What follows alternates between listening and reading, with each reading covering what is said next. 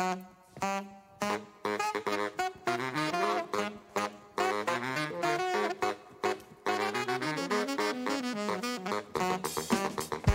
Callie Crossley, and this is Under the Radar with Callie Crossley. And now for the part of the show we call Lagniappe. That's Creole for something extra. Question: what Boston sports team won 5 national championships in the last 6 years? Hint: it wasn't the Red Sox, Patriots, Celtics, or Bruins. The answer: the Boston Renegades, the professional women's football team, little known or supported by most local sports fans. In fact, it's the local women's teams that have been winning championship after championship to much less fanfare than their male counterparts at Fenway or Gillette Stadium. But a just-announced new Boston-based National Hockey League team and an expected expansion franchise of the National Women's Soccer League could be the catalyst for local women's teams finally to get the respect and higher profile they have earned. Joining me, Shira Springer, sports journalist and lecturer in managerial communication at MIT. Hi, Shira. Hello. Also with me, Reverend Laura Everett, executive director of the Massachusetts Council of Churches and author of the blog Boston Women's Sports. Hello, Reverend Laura. Hi. So I'll start with you, Reverend Laura, because you've created a blog to cover women's sports teams, and you created it, you said, out of rage. Tell us about it. Sometimes you have to try to build the world that you want to see, and it started for me on November 26th, 2021, when I opened the Boston Globe sports section and realized that they had run a full 12 pages of sports coverage without a single mention of women. And this was the day after Formiga retired from international play from soccer. This is a player so universally important to soccer that there had never been an Olympics without her. But she didn't exist, and neither did any other woman. So from that day on, I started doing a gender audit of the Globe sports section. And I started looking at other local media outlets. I had known it was bad, but I just didn't realize exactly how biased local coverage of pro-women's teams were. It was as if professional women's sports team didn't exist in Boston. But we have 3 professional women's sports teams. And I will say, Shira, following up on what Reverend Laura has said, however, a lot of people don't know we have 3 professional women's sports teams, or didn't know, perhaps before they read her blog, if they were fortunate enough to read it. But I would wager there's probably plenty of people who still don't know. Yeah, I think people don't know what Boston has because all of the women's sports teams here have been so under the radar, and they have struggled mightily to build fan bases, to draw attention, both media attention and attention from potential local supporters, whether it's investors or fans. They have struggled to draw attention because they are competing essentially for time and money and fan attention with the local men's professional teams. So that has been a huge hurdle for the women's teams to overcome. It is very, very hard for women's professional sports to get a foothold in this city. And I was so happy to hear you mention the Renegades because they're a great example of a championship team, a high caliber women's professional team that simply is virtually unknown. And as we said, they won 5 championships. They probably would have won 6 if the pandemic hadn't shut down the 2020 season. Just so people understand how good they are, here's a clip from a July Boston Renegades semifinal. This is the WFA Pro Eastern Conference Final.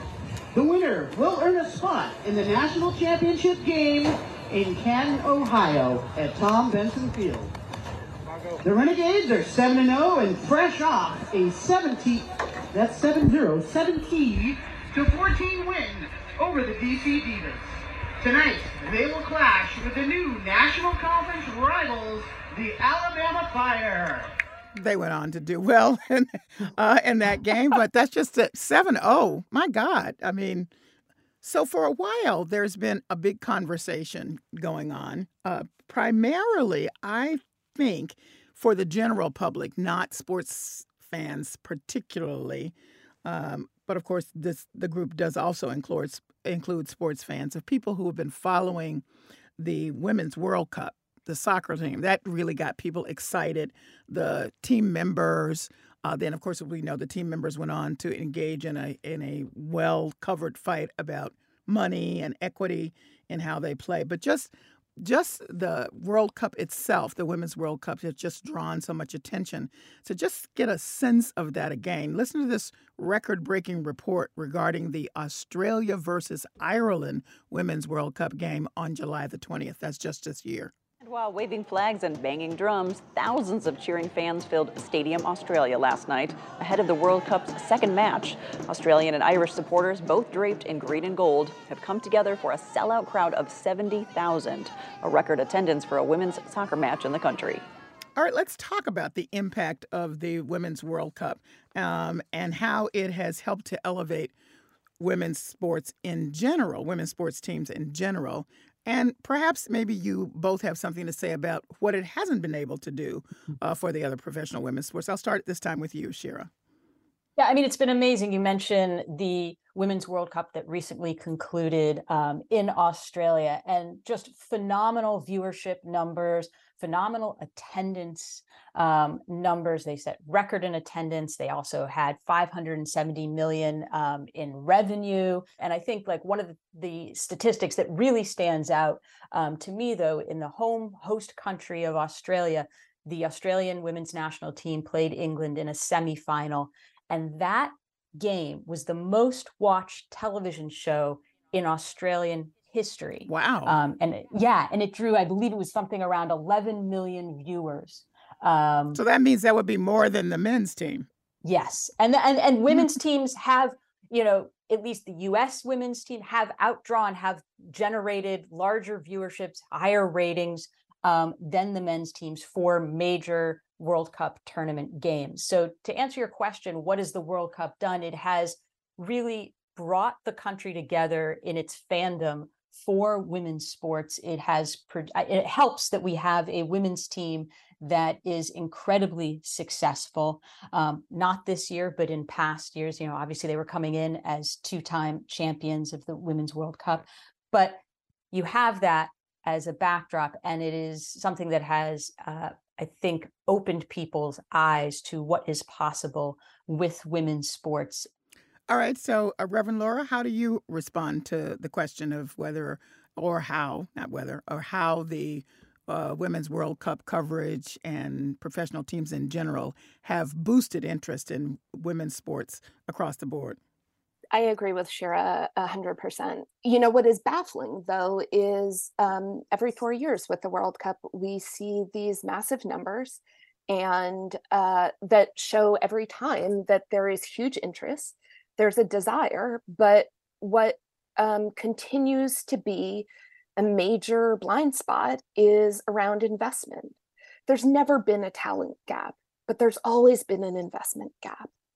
And there's a kind of sexism that continues to be tolerated in sports that is just intolerable. Sports aren't inherently male, but in so many spaces, we've come to accept them as such. So many of these professional leagues, where the women's side has been decades and sometimes centuries, where men have had a head start. And we tend to compare the two and then argue that the women just aren't performing up to the men's standards. So if you think about, say, the NBA and the WNBA, the men's side have a 50-year head start. You talk about the NHL and the Professional Women's Hockey League that we'll see starting up again in 2024. That's a 107-year head start. But the Boston Pride, we're selling out their home stadiums. I'm Callie Crossley, and you're listening to Under the Radar with Callie Crossley. My guests are Shira Springer, sports journalist and lecturer in managerial communication at MIT, and Reverend Laura Everett, author of the blog Boston Women's Sports. We're discussing women's sports in Massachusetts and beyond. I just wanted to give people a sense of, how good the Boston Pride team is. So this is a clip from Boston Pride's 2021 Isabel Cup win. This is the sports commentator announcing their victory. Can Minnesota get back down and get one more shot? Amanda Bouye, 7 seconds, just throws it towards the net.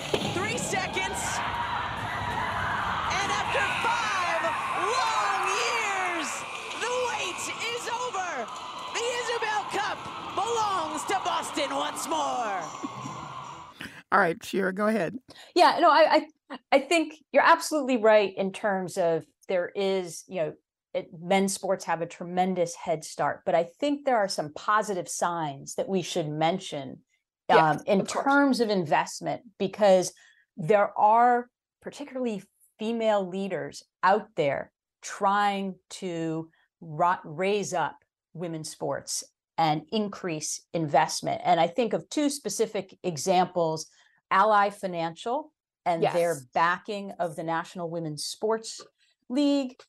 And as a result of Ally's sponsorship of the NWSL, they were able, for the first time in the 10-year history of the NWSL, to broadcast their championship game live on network television in prime time. And that is so significant to have that broadcast window, because you're mentioning how hard it is to find coverage and the need to see these teams and these women in action. But that's a good example of where a sponsor is investing in a way that is going to increase exposure. And then the other thing that comes to mind, the other group that comes to mind, is actually a new VC Venture that launched. Go ahead. Venture capitalist, Monarch Collective. And it was co-founded by Kara Nortman, who is also a co-owner and co-founder of Angel City FC, an NWSL team.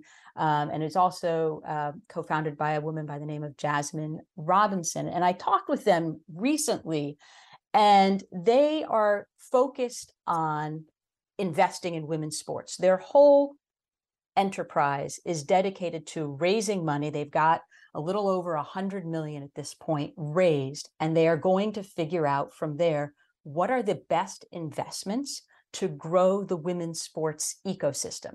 That may be media, that may be partnering with some teams or leagues. They're not sure, but I think the desire is there to invest in women's sports, and there are, quite frankly, women making it happen. Well, one of the women making it happen is Billie Jean King. People may know her from tennis. And she is now part of a group that are bringing a new franchise, new hockey league franchise, the Professional Women's Hockey League, and in 6 cities. They're going to 3 in Canada and 3 in the United States. But to both of your points, the reason they picked 3 in the United States, one of them being Boston, and this is really recently announced. The other 2 are New York City's tri-state area and Minneapolis, St. Paul, is because all these cities had a track record of supporting women's hockey league teams. And so they didn't want to begin trying to sort of recreate the wheel. They wanted to go where the wheel had been created. And in fact, people were driving along in Cadillacs, if you will, to some degree. So, Reverend Laura, I heard you wanted to comment. Yeah, so 2 things. One is we did an interview on BostonWomen'sSports.com with some of the fans who were organizing to try to keep a team here in Boston. There was a group called the Pride Diehards, named after the Boston Pride, because there was really a sense that there was a strong fan base here. The other interesting piece, again, to Shira's point about the women investing in pro sports, from the Monarch Collective, Jasmine Robinson is one of the new principal investors in the group that has made the bid for the Boston national women's soccer team that is planning on rehabbing White Stadium in Boston. Which is in Franklin Park, for people, because I never heard of it before. Yeah. So, another really interesting development is this public-private partnership where the ownership group for Boston Unity soccer club would commit $30 million to rehab White Stadium, which is owned by the city of Boston and Boston Public Schools, and would play their home games at White Stadium. And it would be this interesting partnership with the city. And we're seeing, a commitment to an urban stadium on top of a $50 million buy-in to be an NWSL franchise. And it's an all-women ownership group. Really interesting possibility for those of us who are excited about another pro-women's team, with some very interesting commitments about local purchasing, local collaboration, and a local development league. Yeah, one of the interesting things about White Stadium, and we're talking about the NWSL coming back and generating a larger fan base, as I understand it, it's about a 10,000 seat capacity. And when I went to Breakers games before they folded in 2018, the fans were rattling around in 30,000 seat Harvard Stadium. And so the White Stadium and its renovation, in addition to being good for Boston Public Schools and nice to see a new updated stadium on the map in Boston, it's nice to see a stadium that is right-sized for the type of crowds that the Breakers can probably expect to get when they relaunch in Boston. So I just see this announcement as one that's going to really open up the possibilities for the professionals and for their fans who can't and don't know. In addition to the rest of us who just don't know, there are fans waiting to embrace as well. Two stories. One is that we hosted a watch party for the U.S. women's national team first game, and we partnered with a local Vietnamese restaurant. With the expanded World Cup tournament, there were so many more teams for whom it was their first World Cup, including Vietnam. And so, to partner with a local restaurant and to watch with a more diverse crowd than maybe who shows up for a U.S. women's national team game was such a blast. And we really see that there are a lot more fans out there for soccer. It's a global game. And I think there's a real opportunity to invite more people to watch more soccer locally. And then, there are also more players who have Boston roots for so many more teams. When we were watching the World Cup, we noticed that one of the players for the Jamaican national team was born in Lynn, Massachusetts. China Lee Matthews was playing in her first World Cup, and she's born in Lynn. She also plays for the Chicago Red Stars, one of the NWSL teams. Now, we put this post up on our social media, and it was one of our most liked, most shared. There were campaigns starting to give her the keys to the city of Lynn. But look, we've got local talent. Aaliyah Boston, who plays in the WNBA, grew up in Worcester. We've got tons of local talent to celebrate. The Boston Renegade, when I went to watch, I was stunned by, it was one of the most unabashedly Black and unashamedly queer events in Boston that I had been to in a very long time. And that's a team that has not lost a game since May 19th, 2018. 5 consecutive championships. And I continue to wonder, what more do we expect of these pro teams? Well, we hope that they're about to get more support. I want to get a quick response from the two of you about the rumored at this point, but the expectation that there will be an expansion franchise of the National Women's Soccer League in Boston as well. What say you, Shira, to the impact of that? And the same question to you, Reverend Laura. Yeah, I would say expectation is the right way to refer to it. I mean, I fully expect that there will be a team in Boston. And it's exciting because if you know anything about the history of the Breakers, they were one of what I would call the founding franchises of women's pro soccer in the U.S. They were there in 2000 when the WUSA started up.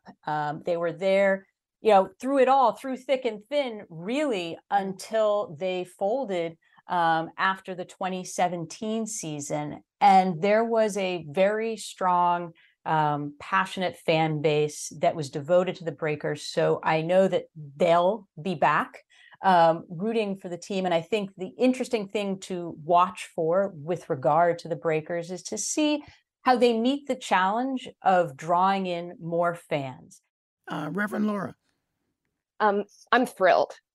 Personally and professionally, I am thrilled that there is a bid for a Boston women's professional soccer team. And I'm excited about the possibility of this being a decisively urban stadium. I think what we've seen in the league, as Shira has said, is that there is a new high bar being set for what community engagement and investment looks like. We've seen that with Angel City FC and the deep levels of engagement it is doing to build a diverse and committed fan base. And we've seen that with Kansas City really investing in a training and facility that is dedicated to the flourishing of women and non-binary athletes. And as we're looking at the partnership in Boston between BPS and this private venture capital community, we're going to see what this looks like in Boston. Will this really make a difference in the majority Black and brown neighborhoods surrounding it? And for the students and athletes that are partners, we expect good neighbors out of this. And as it uses and claims the mass procurement model, will the neighborhood around it flourish as well? Well, I thank you both for joining me for this great conversation, and I can't wait to see what happens. So thank you. Likewise. Me too. Thank you. Shira Springer is a sports journalist and lecturer in managerial communication at MIT. And Reverend Laura Everett is the executive director of the Massachusetts Council of Churches and author of the blog Boston Women's Sports. That's it for this week's edition of Under the Radar with Callie Crossley. Listen to us online at GBH News or wherever you get your podcasts. And follow us on Twitter and Facebook to stay up to date with our programming. Under the Radar with Callie Crossley is a production of GBH, produced by Jesse Steinmetz and our intern, Miriam Hadara. Our engineer is Dave Goodman. Our theme music is Fish and Chips by We Are Two Saxies, Grace Kelly and Leo P. Listen again on Thursday and see you here at 6 p.m. next Sunday for a new episode. I'm Callie Crossley. Thanks for listening.